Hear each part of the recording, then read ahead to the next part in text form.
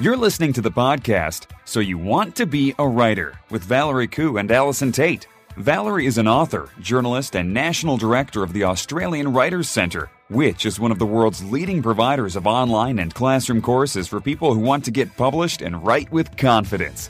Allison Tate is an Australian freelance writer, blogger, and author with more than 20 years professional writing experience. Each week, they explore the world of writing, publishing, and blogging to bring you news and opportunities, advice on how to succeed in the world of writing, interviews with top writers, and much more. Hello, everyone, and welcome to So You Want to Be a Writer. My name's Valerie Khoo, and I'm here with the lovely Allison Tate. How are you, Allison? Oh, apparently I'm lovely, so that's good. That's a great way to start the day. How are you, Valerie? Good, are you lovely as well? Of course, always. What have you been up to? Well, I've finished the first draft of book 2 of my series, and so I'm having a little bit of a rest from it, and I've begun reading it, which is always interesting, but I'm filling my life with reading other people's work, which I'm absolutely loving. I've been through about 3 books in the last 4 days, I think. Oh, wow. I'm binge reading. You know how people binge watch TV box sets? Well, I'm binge reading. What about you? What have I been doing? I have been doing a little bit of reading. My current morning ritual is to read a little bit about out of a book called Daily Rituals: How Artists Work, and it's fascinating because I haven't finished yet. I kind of just snack on it because it's kind of just little vignettes about how different artists have a routine in their life, their daily rituals, and it kind of puts out this idea that you definitely need routine and ritual, which is another word for discipline, really, in order to succeed creatively. So that's been quite fascinating. When I finish it, we can talk about it a bit more. I look forward to it. Maybe you can send it to me and I'll read it. I did read about that book a little while ago, and I believe it's another one of those. Did it not start as a blog? Did it grow out of a blog as well? I'm not sure, actually. I've got a feeling it may have done, but I have seen bits and pieces of it around, and I find it fascinating. I love seeing how other people work, and I think that what it also kind of reinforces for you is that there is no one way to do it. When you're an artist, like, you have to do whatever works for you, which I think is a good lesson to learn. The other thing I've been doing, and I thought I'd mention it because it's been on my mind, is I don't know if you've been watching Puberty Blues, but I've been watching Puberty Blues. Have you been watching it? Right. No, I haven't been watching it. You are missing out. I know, people keep telling me that. Yeah, this is your childhood. This is growing up in the 70s. I think that's why I don't watch it. I think I lived it, and therefore I don't need to watch it. Well, I love it because not only is it growing up in the 70s, it's growing up in the 70s in the Shire. That's the Sutherland Shire, which is where I grew up. So it's just fascinating seeing all of the things that are just so exactly like how I remembered. You know, your friends' parents behaved in the way the parents behave in Puberty Blues, and it just takes you back. But something happened in the episode that I watched last night which kind of was really jarring for me, and I think it's really applicable to the world of writing as well. And that's Claudia Carvin's character was talking to her son, and he had one of those Commonwealth Bank passbooks. Do you remember those? Did you have one of those? I do. I did. Didn't everyone? And one of those little money boxes that went with it? Yep, exactly. Everyone had one and everyone remembers what it looked like. But she said to her son, what are you doing with your Dolomite account? And something inside me was just jarred because I don't remember calling it a Dolomite account. And no. And I did look it up, and from what I could find, it started in 1998. And in fact, Commonwealth Bank didn't apply for a trademark for the word Dolomite until the year 2000. So it was really incongruous, and it kind of was like a little dint in the credibility of the show, because there was no such thing as a Dolomite account in my research anyway. I'm happy to be proved wrong. In the 70s. And that's something that happens as well in novels and in the books that we read, is that sometimes you can be so absorbed and be taken away on this amazing story, and some little fact like that can just jump out at you and scream, this is just not real, and it just jolts you out of this otherwise mesmerizing experience. And I remember reading a book once that I was absolutely riveted by, and then it made reference to the HSC in Malaysia, and I was convinced that there was no HSC in Malaysia. There's no even HSC in the state of Victoria. Here it's VCE. So it's just those little things that we need to be so careful of, right? Especially in like a book that you're doing, Map Makers, for example. Do you find that you need to research those little details so that you don't jar the reader out of, put them in a bit of shock? I do. Put it this way, it is a fantasy world. So while it does contain facts about how maps were made and how they navigated in those days and that sort of stuff, it's very much set in an alternate universe. So I'm not aiming to be real, which I think but it is based in reality. And I think in some ways that is equally difficult. But what I find with my particular thing is I'm doing a lot of world building. I'm creating my own world, and it's really, really important for me to keep track of what that they use for money, how they talk about length, how they discuss time, I've actually got a folder, and in that folder I have just got lists and lists and lists of things of, what exactly did they use, how did they describe the farm implement, what did they do for this, what did they do for that, so that I can keep track of what I've been saying, and don't, as you say, jar the reader. I don't want to suddenly drop $1 in there. Do you know what I mean? When they've never used $1. So it's those kinds of things are important. But what I think is really interesting about this, Val, is that you went and researched the Dolomite account. I find that absolutely fascinating. And that is a real insight into how your mind works. I'll be looking out for them now, knowing that you'll be out there Googling everything I write. It's fascinating. All right. What else have you got to tell us? Well, I suppose that's why, it's those sort of little things that make you a decent sub-editor, when you have to check those little things. It's so true. It is. And actually, and it is one of those things too, as a writer, you really hope that there is someone like Val on your editing team putting their hand up saying, I'm sorry, there was no Dolomite. You can't be using that. You need an eagle eye. Someone's got to spot that stuff.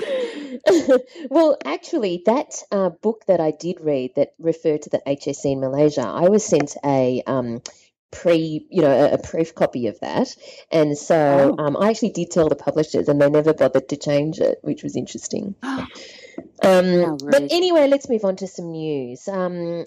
I thought an interesting article that I read this week was by a guy called Steve Buttrey, and he wrote an article on why, when you're fired, it's useful to be on Twitter. It's called Why Journalists Should Use Twitter.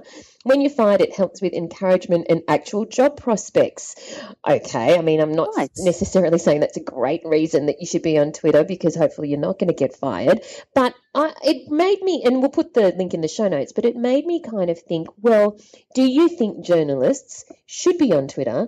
And if so, why? And what would they be using it for? Well, it's an interesting thing that you ask that.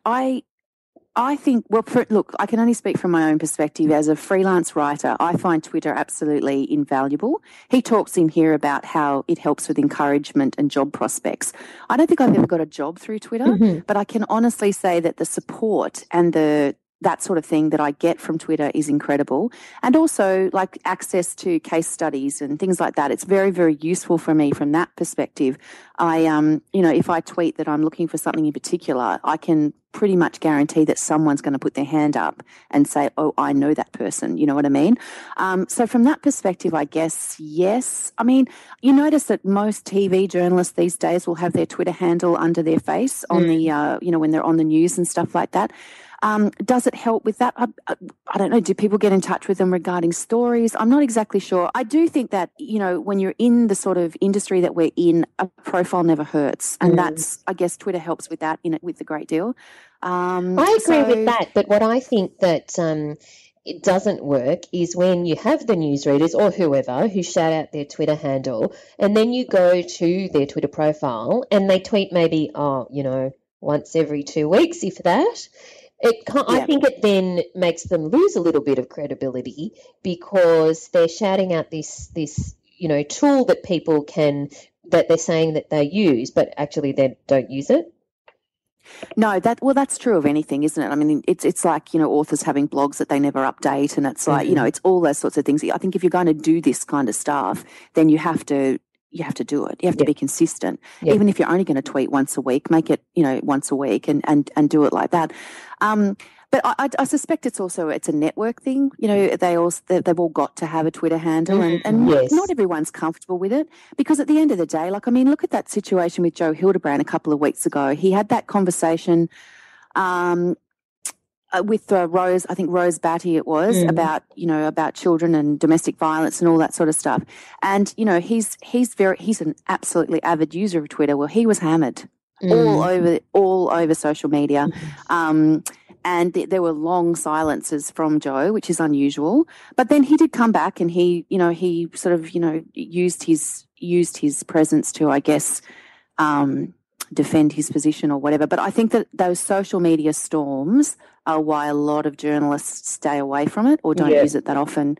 I guess it's like anything. It's like, if you're going to do it, you need to have a sort of PR strategy almost for yourself as to how you're going to manage if something like that happens. Yeah, definitely. What else is happening in the writing world this week?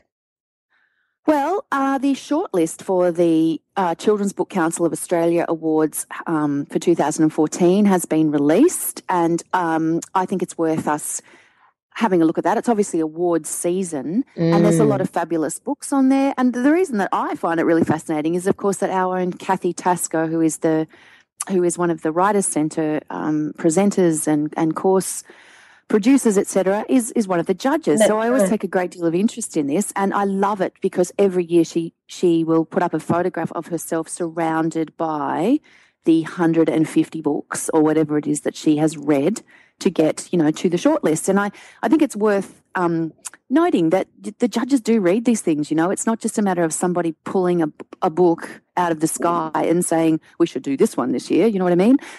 They are reading their way through 150 books to make decisions about what's going to be shortlisted and what isn't. I thought that was good. And I think that the books, Australia is really in the middle of a fantastic surge of YA and children's books at the moment, and I think it's really worth having a look at those and supporting them.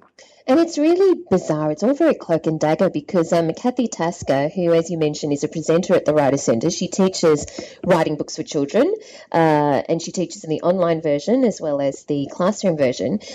She was emailing prior to, being locked away with her 150 books, because that's exactly what happens. They go into lockdown. They can't have any contact with, the world or the internet or anything like that. And she has to not have any contact with us just for the period that she's judging the books. It's all very secretive and cloak and dagger. Wow. And she probably drinks a lot of coffee.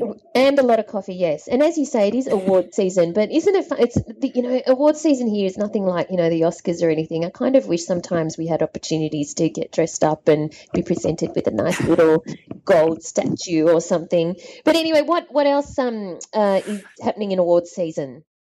Well, the shortlist for the 2014 New South Wales Premiers Literary Awards has also been announced. And it's quite interesting, of course, because with these awards, you often notice that you're seeing the same books over and over again, obviously. Like The Night Guest by Fiona McFarlane, which is a debut novelist that's appeared on the Miles Franklin long list, is also shortlisted for the Glenda Adams Award for New Writing. And then, you've got there's sort of patterns. You're starting to see the books that, those in the know, the awards judges and awards people, are starting to see what's the books that they have decided are the books of the year, and they are similar. all the time. And which I guess that makes sense. I mean, if it's a quality book, it's going to be a quality book on any awards list, isn't it? And have some of those books jumped out at you as ones that are some of your favourites?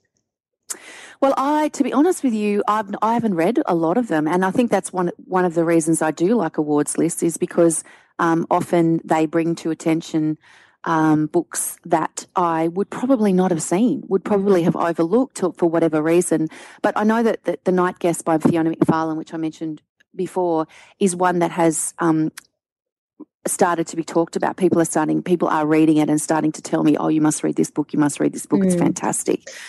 So it's a book that I'll definitely have a look at and perhaps, will now put into the Pink Fibro Book Club list for, the next couple of months, those kinds of things. The other one that a lot of people have been talking about is Boy Lost by Christina Olson, which is kind of a memoir, but it's a memoir of her mother almost. That's been discussed quite a lot, and it's sort of starting to come through against in all those awards lists as well. So I guess we talked, I think it was a couple of episodes ago, about the fact that you're saying that, if you win awards, you don't actually see a correlation in book sales, but being on a list is very helpful. And I have to say that I think that that's true. And like it's actually not that you don't see a correlation with book sales. You don't necessarily see more positive reviews. You proportionately get more negative reviews.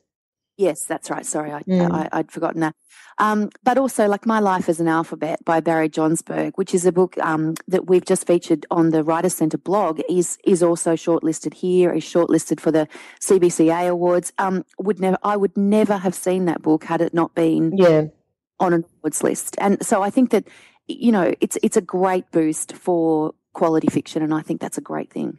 And I think what's interesting is that The Guardian has now released another kind of award this month. They've announced it this month, but this one's specifically for self-published books, because a lot of self-published books don't get a look in the traditional awards at all.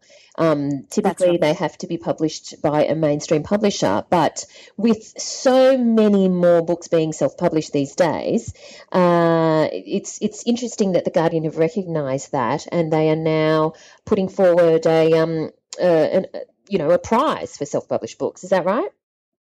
It's an all-new monthly literary prize for self-published authors. So The Guardian has joined forces with Legend Times, and the plan is that they're going to find the best self-published novels in any genre every single month, which I think is a massive ask, given the number of books that are self-published. But the basic plan is that people will, I think, submit. They're going to nominate their books, and the submissions are open for the first 2 weeks of every month. And then the panel from The Guardian and Legend is going to go through and they're going to discover the best of those self-published books each and every month. And I think it's one of those situations where obviously self-published authors are looking for recognition because, there are some big names that have self-published and have done extremely well out of it.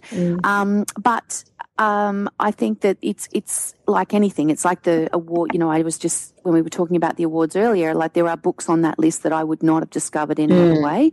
And so this will, I think, help with the discoverability aspect of self-published books because, they're saying in the article that some 391,000 books were self-published in the US alone last year. Goodness. So if you're self-publishing, how do you get yourself, how does anyone find you? And I think the plan is that this will help. So what do you think about that? Do you think it's a good idea? I think it's a good idea because it's basically recognising a trend and it's recognising the fact there are huge numbers of self-published books out there. And the reality is that there are some really good self-published books that deserve to be discovered and there's some really bad ones as well. And hopefully this highlights the really good ones and the cream will rise to the top.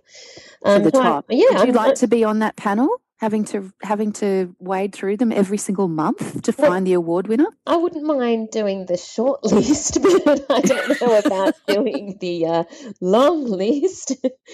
But speaking of books, one book that is definitely going to get a lot of coverage and no doubt make a lot of sales is Bob Carr's latest book, his memoir. And it's just kind of hilarious. I mean, people have had a field day in pulling out some of his classic quotes, and he has said that he recalls when the words of late novelist Gore Vidal when, reflecting on his stature among world leaders. He says, "I cannot feel humble, interested, curious, of course, just not humble." It's definitely not a humble guy. He said things like, "I'm the best chairman I know," when referring to chairing a meeting, and also when he has to do a lot of media interviews. He says in the book, "I have more energy than 16 gladiators."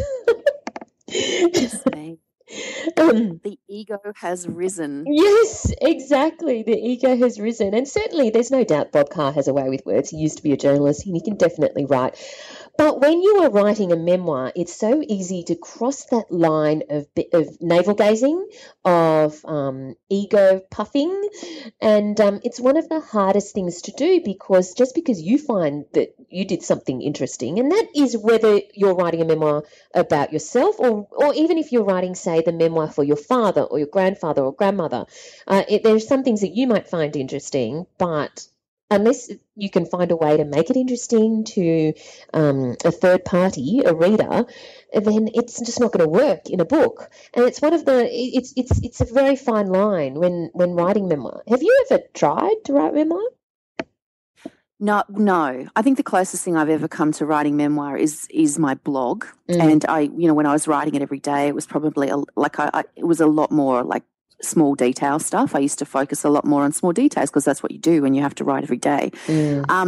I was approached at one stage to write a memoir just based on that blog, and I decided against it because to me, a memoir of my life, as it is at the moment, touches way too much on other people's lives, my family and things like that. And I just am not interested in sort of revealing. I think I'm just not interested in revealing that much about myself, A. Yeah. And B, I'm not Bob Carr. I'm not entirely convinced I'm that interesting. So I think I think a lot of people think about writing a memoir, and I think the biggest problem with a memoir is, what do you leave out? Yeah. It's actually more of a pressing question than what do you put in, from my perspective. And I also think that every person who attempts a memoir needs a great relationship with a good editor, personally. What do you think? I mean, would you write a memoir? I think that I'm the same as you, in that there's a lot of my life that I don't necessarily want to lay all out there. And it's interesting that you've said that you were approached, because I was approached to write a memoir as well for a certain period of my life where I was doing a lot of work in third world countries. And it was I kind of had a go to see what it would be like, because as a writer, you just want to do this as a bit of an exercise. And I realised that too. I realised that there was a lot of stuff that I didn't want to necessarily reveal about myself, about the things that I've been through, about it is that raw stuff that actually people relate to. It's that raw stuff that resonates with people. And I wasn't prepared to lay it all on the table. So no, because that's what people want. They want the stuff that you don't necessarily reveal in day-to-day, transactions, so to speak. And that's the stuff that you've got to be comfortable throwing to the wolves. Yes. And well, if not that I've got any deep, dire secrets. I mean, I wish I did, but maybe I should get some and then write a memoir. I think that anyone interested in writing memoir, there's a couple of great books. One is Patty Miller's book called Writing Your Life, and she's also written the memoir book, but I strongly suggest that you start with Writing Your Life, which was actually the first one, before progressing on to the memoir book. And Patty Miller, of course, teaches life writing at the Australian Writers' Centre, and she's amazing. She's mentored many memoirs to publication, we've spoken about Gina Lee's book Call Me Sasha. That started off because Gina did a course with Patty, And Writing Your Life is a fantastic book that can help you on that journey if you're not, in a position to do a course. Have a look at the book. Yes, definitely. Okay, so what's happening in the world of blogs this week? Well, the world of blogs. Well, I came across a great little post on a blog called The Wall, which is, pretty good for a blog, really. And it is the ideal length of everything online. And it's a little infograph, and it shows you exactly what, curated from a whole range of different blog posts and a whole range of different things. And it says that, basically, if you are going to have a tweet, it should be 100 characters, allowing room for people to retweet. If you are going to have a domain name, it should be 8 characters, which doesn't sort of leave me with much, given that my name is Alison Tate, and that is more than 8 characters. If you are going to have all be Google, they're probably all taken 8 character. Probably. If you're going to have a headline, it should be 6 words, 5 tips for writing everything kind of stuff. And if you are going to have and this was the one that got me, if you're going to have a Facebook post, it should be under 40 characters.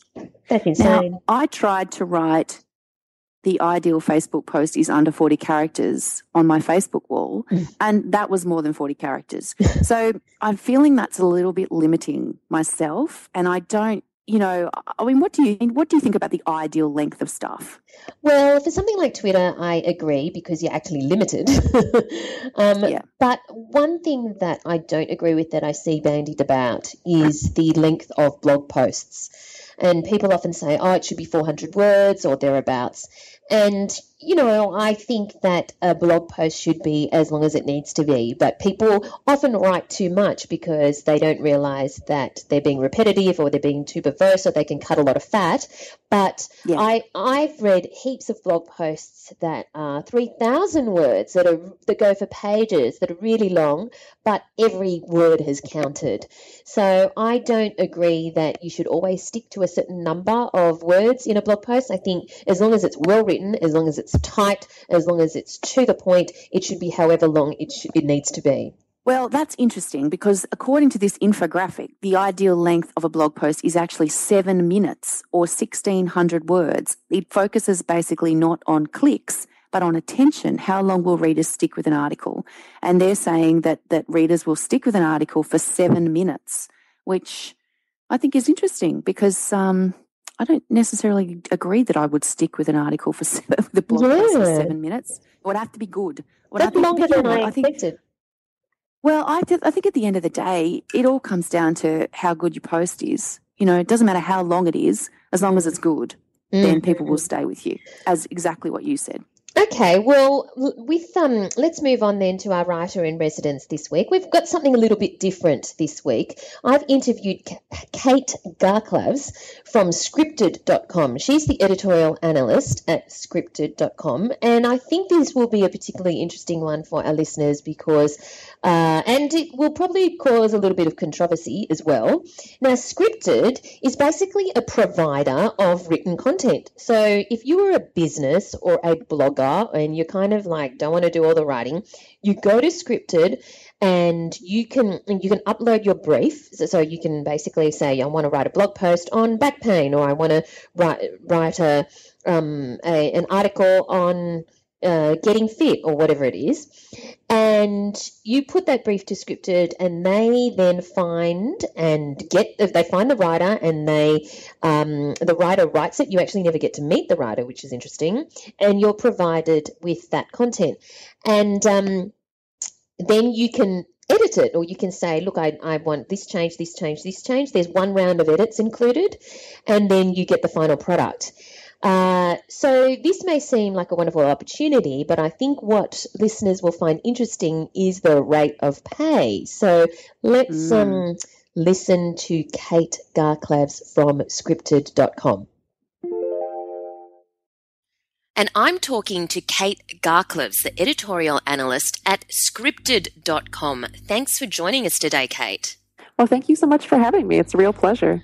Now, I think a lot of our listeners are going to be very intrigued about what Scripted does. Can you just describe in a nutshell what Scripted.com is all about?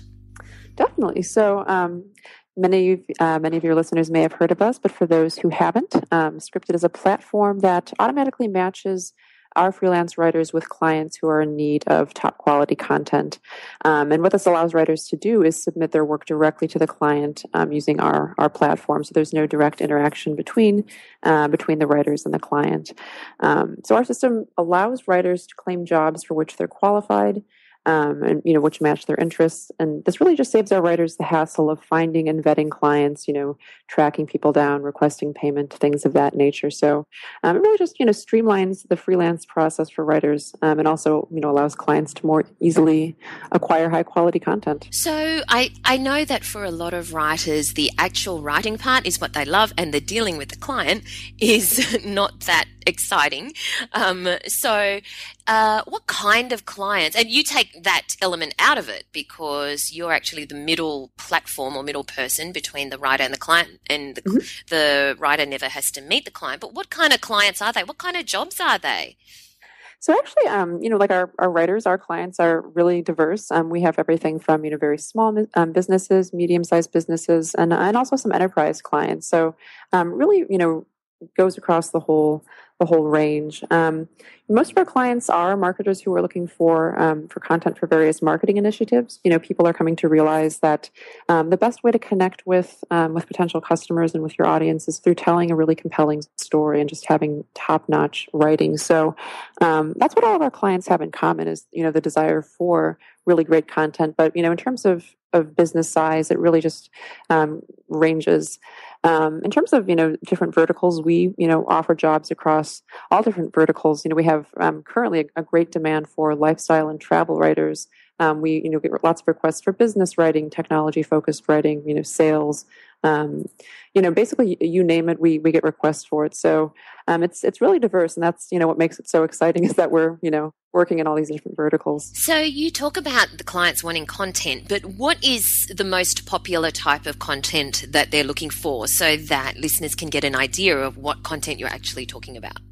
Sure. So that's actually a very good question. I guess our most popular forms are really blog posts, both long and short, and also white papers. But we do offer other types of content, newsletters, batches of tweets, Facebook posts, things of that nature. But really, the blog posts and the white papers are very popular. So typically the writers are producing blog posts on, as you say, specific industry areas like lifestyle or travel or business or whatever. Yes. So your Scripted.com is based in San Francisco, and I understand that you've got over 80,000 bloggers and writers on your books. Is that right? We actually have what we consider a network of 80,000. Our active population is a bit smaller than that, but I don't know if you're familiar with our, kind of origin story, but tell me. I was going to say we pivoted from Script. That was our founder's first company, and Script has 80,000 in their database and their membership base. What was Script? So Script was a screenwriting company, and our founders Sunil and Ryan were really into screenwriting. They started Script, and what they found was a lot of businesses were approaching them and asking whether the screenwriters with Script could write marketing materials. So then from there, Sunil and Ryan thought, okay, there's really a demand for, great writing. And then from there, they pivoted and founded Scripted. But that's how we got started. People were approaching Script and Ryan and Sunil for content. And then they identified a need and kind of pounced on it. But yeah. How long has Scripted been going then in its current form? Since 2011. Okay, now I understand that you were actually a writer for Scripted on their books before becoming an internal employee. So just tell us a little bit about your story. What kind of writer were you before? Why did you decide to use Scripted as a writer? Well, actually, I started writing for Scripted see, I guess it was about a year and a half ago, and I, found out about Scripted through a friend. I, was working full time as a writer and editor at an art school at the time, but was always looking for side projects, ways to save money, basically build up a travel fund. So when I found out about Scripted, I was really excited about the opportunity because I was qualified to write in different verticals: lifestyle and travel, education, art and design. So really the topics that, I have a background in and that interested me. So I, wrote for Scripted for about a year and a quarter and would in fact still be, writing for them if I weren't working for the internal team. But, it was really just a great system. I, could write on my own time, which was, usually one weekend morning, or sometimes, an evening after work. And, I could claim as many or as few jobs as I was able to during a week. So it was really nice and flexible. And, working with the staff here was awesome. I had these email relationships with people with whom I now work in person. And, everyone is just as friendly in person as they were via email. So it was really a great experience, which is, what prompted me to approach Ryan and, apply to one of the full-time positions here. So I understand that the average blog post would be, say, 450 words. But within that 450 words, the brief could come from a client and it could be really simple, like, how to whip up a chocolate brownie, which is no big deal for somebody who is a chocolate brownie specialist, or it could be a heavily briefed blog post on, researching the various CRM, customer relationship management systems out there and providing an analysis on which one is the best or a recommendation. What level of detail is typically provided in the brief from the client? So, that's actually a really good question. All of our clients provide really detailed guidelines for our writers. For example, whether research is required, if it is required, how much, how to cite sources, whether imagery is needed, the intended audience, the desired tone, examples of other work on which to base the writing. So clients actually provide very detailed briefs or guidelines for our writers. And just to touch on, the topic of research, we do have, quite a range of jobs in terms of, research required. Some of our projects are quite research heavy. Clients will request multiple sources, things cited in a certain way, whereas other projects are much more impressionistic or, subjective in that they really draw more on the writer's experience. So the nice thing is, some of our writers are really into research. They have a background in that, and that's, kind of what their passion is. And, other writers, of course, aren't. But the nice thing is that writers are able to choose jobs that meet their, their expertise and also their research preferences. But our clients do provide very detailed guidelines for our writers. And so can you just maybe look up your editorial schedule now and tell us perhaps 3 typical types of posts or articles that might be put out there for writers, just so our listeners can get an idea of the variety or the kinds of things that they might be able to choose from? Sure. So, in terms of technology articles, I just read a really great post about lean versus agile development, kind of breaking that down for people who might not be familiar with that. In terms of, lifestyle travel, we have a lot of great posts, recipe development, money-saving techniques for new moms. And also we currently have a lot of, requests for place descriptions and city guides and, really drawing on writers' familiarity with different geographical areas and descriptive skills. And in terms of business, you mentioned, customer relationship tools management earlier. We have a lot of posts about those types of things. So, basically, it varies a lot based on vertical, but whether a writer is more descriptive or more factual, we'll have something for them. How long does a writer have to turn around a job? It actually depends on the type of job. Usually 5 days, but some of our jobs, superhero jobs, actually are turned around much more quickly. And those are not as common, but if for whatever reason someone cannot complete a job, the job will be reassigned, and that has a much shorter deadline. Of course, if writers are able to submit work early, they get bonus points in a manner of speaking. So we always encourage writers to submit early if possible. And do you get paid extra if you do a superhero job, or if you do one that requires a quick turnaround? There are additional measures of compensation. In terms of payment, that's really just determined by the type of job, the writer's skill level, the client, and things of that nature. But with superhero jobs, writers can improve their writer's score. So there's a different measure of compensation for that.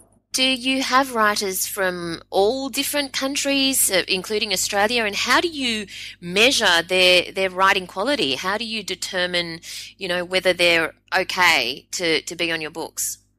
Well, we have a pretty interesting application process. It begins with a writer coming to our site, registering. There's initially an English proficiency test, after which writers submit a specialty application, and specialty is just our way of saying topic area. And then specialty applications are reviewed by our peer review board. And we currently have an acceptance rate of 18%. So, people who are reviewing specialty applications already are proven to have knowledge of that area. In terms of where our writers are from, the vast majority of our writers do live in the United States, although we do have a good number of Australian writers, Canadian writers, and writers from other English-speaking countries. So pretty diverse group. And so what kind of volumes do you do? Do you have any writers who are likely to get their full-time income through Scripted? Writers, use Scripted as a supplementary income source. I've actually called a number of writers, just, interviewing them, talking to them, seeing what their experience is like. And writers often will tell me that they use Scripted as a way of, bolstering their retirement fund, or paying down student loans, or saving for vacation, things of that nature. In terms of job volumes, we currently have hundreds of jobs available, and we're only expecting that to grow. That's what we've seen increased demand for jobs, but we currently have several hundred jobs available. Mm. And let's get down to brass tacks now and talk about the rate, because, you display all of the rates on your website, which is at scripted.com. And if you look under pricing, it says here, now this is going to be an interesting conversation, because in Australia there's a lot of discussion about what writers get paid, and whether that amount is being driven down by just the sheer fact that it's a lot easier to find writers these days, and also, providers like yourselves. On your website, we've got that standard blog posts, which I assume are about 450 words, are $49. Is that what the writer gets, or do you obviously take a bit of that and then the writer gets the balance? Right. So the rates displayed on our website are the business rates, so what the client would pay for different forms of work. So our writers actually they receive a portion of that, and we have taken into consideration rates. It's something that's very important to us, and we know that most of our writers try to make a living from freelance writing. It's their craft. It's something that's extremely important to them. So I understand why the discussion of rates is so hotly discussed. Basically the way our rates are determined, they take into account basically the technical nature of a project, a writer's expertise and experience, things of that nature. So more complex or technical projects will command higher rates. Simpler projects, shorter projects will have lower rates. And also we have a pool of expert writers who have demonstrated deep knowledge of niche topics, and the ability to target very specific audiences, and expert writers actually receive higher rates because of the more complex nature of the work. So what you're saying is expert writers would receive more than, say, the standard rate here, which is currently $49? Yes, that is correct. So expert writers do earn more for expert jobs than for the general jobs. Okay, so here, just so that listeners can get an idea, standard blog posts are $49, and these are US dollars. Website pages are $69. White papers are $299. Tweets are $2, and Facebook posts $3. Or long blog posts are $59 and email newsletters $49. Now, you mentioned that writers get a proportion of that. So for the writers, it's because it's mainly writers who are listening to this, what are they likely to receive, say, for a standard blog post? Well, for a standard blog post, we don't go lower than 5 cents per word. 5 cents per word is the minimum threshold.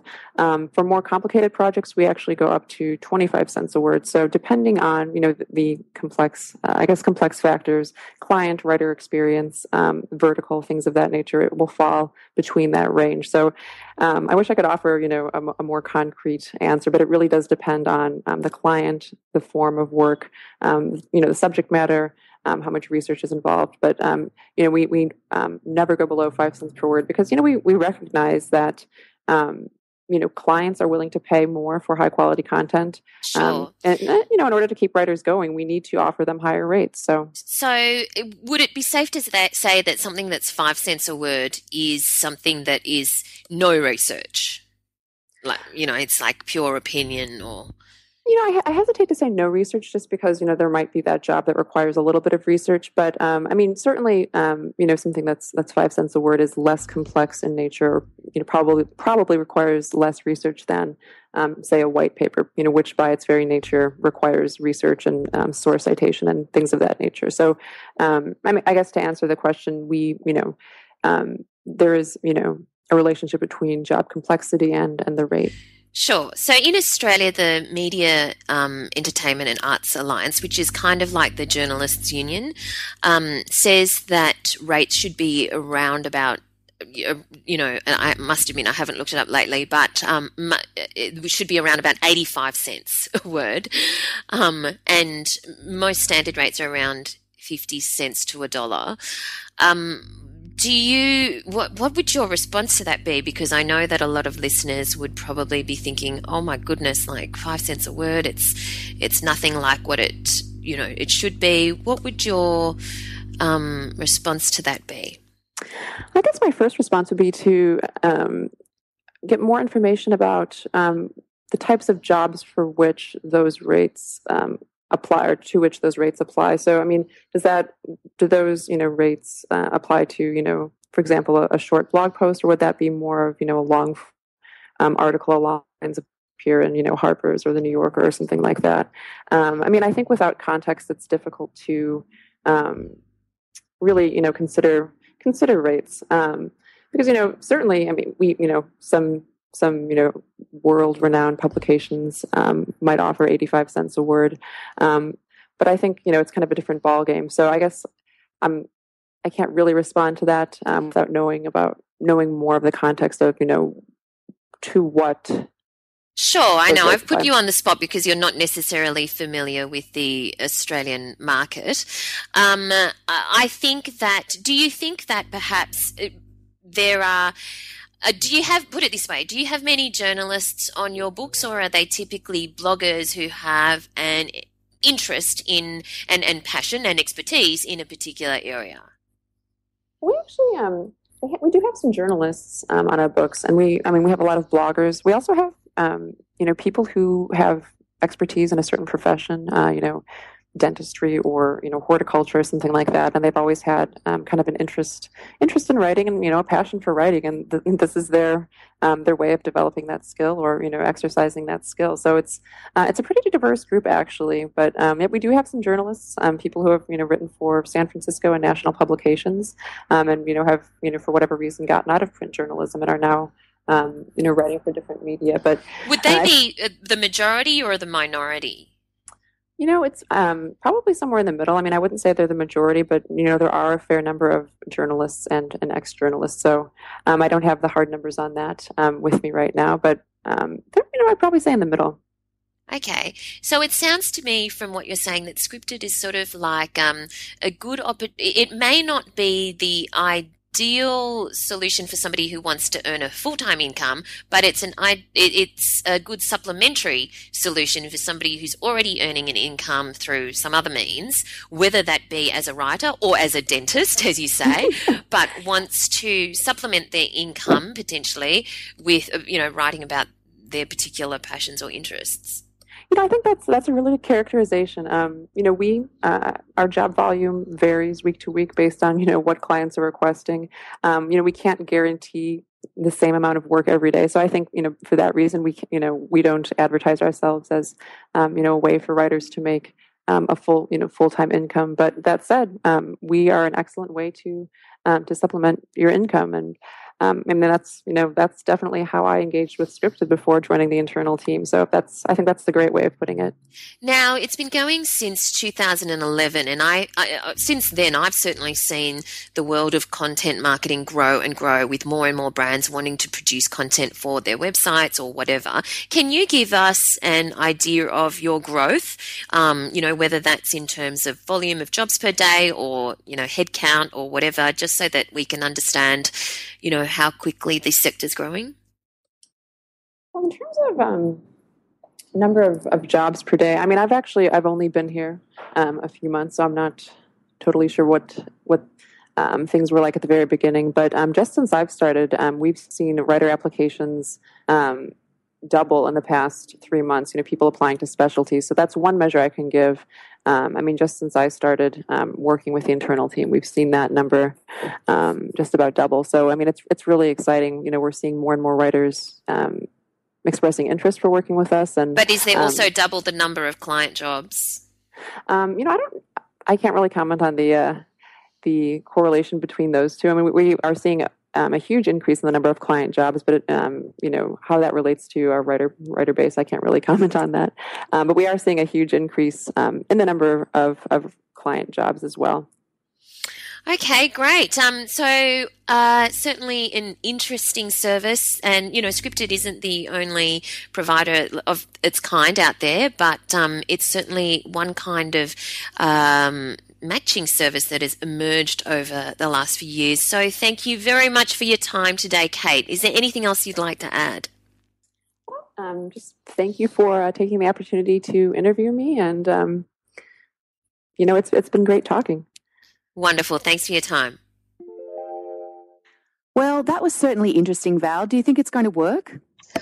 Well, I think that the business model will work. I'm not sure how many writers will jump on board at that rate of pay, but I think that one of the things that, we touched on, as you heard, was that it may be a useful avenue for people who aren't writers. They might have full-time jobs as dentists or chiropractors or bakers or something, but want to do a little bit of writing and get some pocket money on the side. So it's probably more suited to those people, sort of for pocket money, but I don't see how writers will be able to sustain an income at those rates. It's about volume, isn't it? Like if you're going to be a writer like that, it's about volume. You need to do a lot of very, very quick articles. So it would help to have expertise in the area. And I think that it's also the kind of thing that I know that it can be easy to fall into the trap of starting to do that kind of work and then getting stuck in it. Yeah. So if you're really wanting to build a byline or a career as a freelancer, you need to think pretty long and hard about how much of your time you're going to give to something like that. Definitely. So what have we asked our community this week? Well, we went through to the eternal question that all fiction writers come across at some point, and that is, are you a plotter and planner, or are you someone who writes by the seat of your pants? And generally speaking, authors will fall into one of those two camps. So the question was asked, and as I sort of expected, 3/4 of the answers said that they start with an idea and they start writing and off they go. Because it's I often find rare that people will say, no, I plot the entire thing out. Now, I know several professional writers who work like that. And I have to say, when I say work like that, who actually plot everything out. Like Kylie Ladd is quite open about the fact that she uses a spreadsheet to actually keep track of where everyone is at all different times. Alison Rushby has a beat sheet that she uses to make sure that she hits the points of her 3 or 5, whatever act structure, exactly when she wants to, exactly the right scene at the right time. Now, I probably 4 or 5 years ago would have said that I was definitely a pantser. I was someone who started with a sentence and just kept writing and writing and writing until I got to the end. But I have to say that over the years that I have been really focusing on fiction and working really hard at it, I have become a lot more of a planner than I used to be, which surprises me because I'm not really a planner type. But I have found, particularly with the writing of this series, that you know what? You have to be. Yeah. It's very, very hard to manage a lot of books and the same characters and know where people are and what they're doing. And I remember seeing one floating around the internet somewhere, and I will find a picture of it to post. There is a picture of one of J.K. Rowling's not a spreadsheet, it's a hand-drawn thing. And it's how she plotted out book 5, I think, of her series. And it has all the characters listed. It has times and dates, and it's where everybody is at that particular time on that particular day when something major is happening, so that she can keep track of everyone. And I think it's I think it's something that you do probably come more to the more that you write. I think you become more of a planner, but that's just my opinion. Yeah. Okay, what about you? I guess with nonfiction, you tend to go with a plan? Definitely. With nonfiction, I definitely am a planner. But I suspect that if I wrote fiction, I would also be a planner. I just couldn't handle the anxiety of not knowing where the story was going. I know that that's all part of the creative process, and you should kind of write as the spirit moves you and let your pen be led. However, I do a little bit of that when I'm going through periods of my life when I'm doing morning pages, like the Artist's Way suggests that you write your 3 pages every morning. So I do have periods where I do that, but if I'm writing an actual book, I probably need to plan it out. Well, it's interesting though, because I mean, as I say, I do a lot more outlining than I used to. I definitely don't. I'm definitely not someone who has a spreadsheet and a scene plan and all that sort of stuff. And I actually found I was writing the last book to an outline, and I got to a point in the story and I just thought, this is not going to work. This outline is not going to work. And I sort of had to move around it. And I think that's what you kind of have to do too. Is you have to you've got to write where the characters take you. And if the characters aren't going in the direction you want, then maybe you just need to change the direction. But I do remember having a particularly bad moment a few years ago. I was writing an adult novel, the second one that I did, and I'd written the end. I had to write the ending of it to find out I had to know that I could resolve it, because I'd got to a particular point in the plot and I thought, am I actually going to be able to make this work? I don't want to get to 85,000 words and realise the whole thing's wrong. So I wrote the ending of it, and then I completely lost interest in the book. Because I knew what was going to happen. And it was just a bit like, oh, well, okay, now I know what's going to happen. Do I care enough to actually finish writing the story? And I had a break from it for a good 12 months, I reckon, before I went back to it and reworked it and got through it. And the ending changed a bit, and that was okay. But I honestly completely lost interest. And I think that that's something that you kind of, if you are a right by the seat of your pants kind of girl, you do have to guard against that a little bit. So anyway, that was just my experience. I must admit, even with my nonfiction, even if I do tend to like to know the ending even before I start, and it gives me a kind of a sense of security. But I have to admit, I don't let myself write it, because it's that build-up, it's that anticipation of actually writing the whole thing and then finishing with that flourish, finishing it with that big applause at the end that I love, because at the end, when I finally write that final sentence and I know that that's it, I have to say there is no greater feeling. So it's a little bit like, the climax of your writing. It's like your... Yes. And it's the end. Yeah, it's great. But look, both of you and I work from home, and there's been an interesting article on Fast Company on how to make working from home more productive. And it's got various tips, and we'll put the link in the show notes. And there's various things that are really obvious, in my opinion, like separating your workspace from your family space and making sure that you stick to a schedule, that kind of thing. But what would be your top tip for writing from home? Well, first of all, turn off the TV. I think that's something that a lot of people, I never ever, not even if I'm eating lunch, not at any stage of my day do I turn the television on. Or, even I don't even, to be honest with you, when I take a lunch break, which I rarely do because I have a fairly truncated day due to school hours, I will often sit at my computer and do social media stuff or get some of those sorts of things out the way. I don't ever really actually sit down and relax into being at home. But I think from my perspective, my biggest thing is to ignore the house, ignore what, because, obviously I live at home with a family and I would actually like to live at home by myself because at least that way I know that when I cleaned a room, it stayed that way. But the thing that it is so easy to get distracted by, I'll just make the beds and then I'll just do this and I'll just do that. And by the end of the day, you're cleaning the oven, anything to avoid sitting down and writing. So I think that is something like close the door. And I really have to do that. And that is something that you need to also, if you live with a partner, and this is something, my husband and I have been married for a long time now, but when we first started living together and I was working from home, it was a very clear, I will not be washing the dishes while I am working. I will not be. So when you come home, do not ask me what I've been doing all day. We are not going to have that conversation.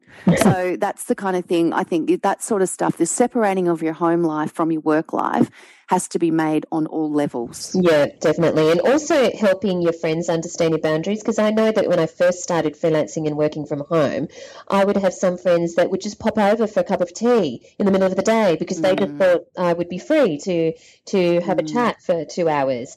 And I had to kind of get them to understand that even though I'm working from home, I'm actually working, so I can't afford to a drop in like that. No, that's right. But I have to say, I think that the last tip on the Fast Company story is probably one of my favourites, create a commute. And I think that sort of thing of, I think you and I were talking a few weeks ago about we don't really feel like the workday started until we've bought a coffee. And I think that is something that, those little rituals that you do, like I walk my children to school, drop them off, walk down the street, get myself a coffee, come home. And when I walk back in the door, I know I'm coming back to work. Yeah. Definitely. And I think that that's important. It's whether you get dressed or whether you whatever. I joke about working in my pajamas, but I don't because I have to walk my children to school and that is not a good look. So, it's important to get dressed and treat it like a job. A friend of mine used to get into his car, back out of the driveway, drive around the block and drive back into his driveway. Hi, honey, I'm home. Every week. That is hilarious. That's hilarious. Just so that he could feel like he was, coming to work. But anyway, that brings us to the end of our podcast for this episode. If people want to find out more about you, Al, where can they go? They will find me at alisontate.com, and from there they will find me at my various social media hangouts, because one thing I do know as a freelancer is that it's important to talk to people during the day, and Twitter and Facebook are my friends for that. And how do people find out more about the Pink Fibro Book Club? Well, I'll put a link to that in the show notes, but there's a Facebook group which you can find quite easily, and it's also on my website.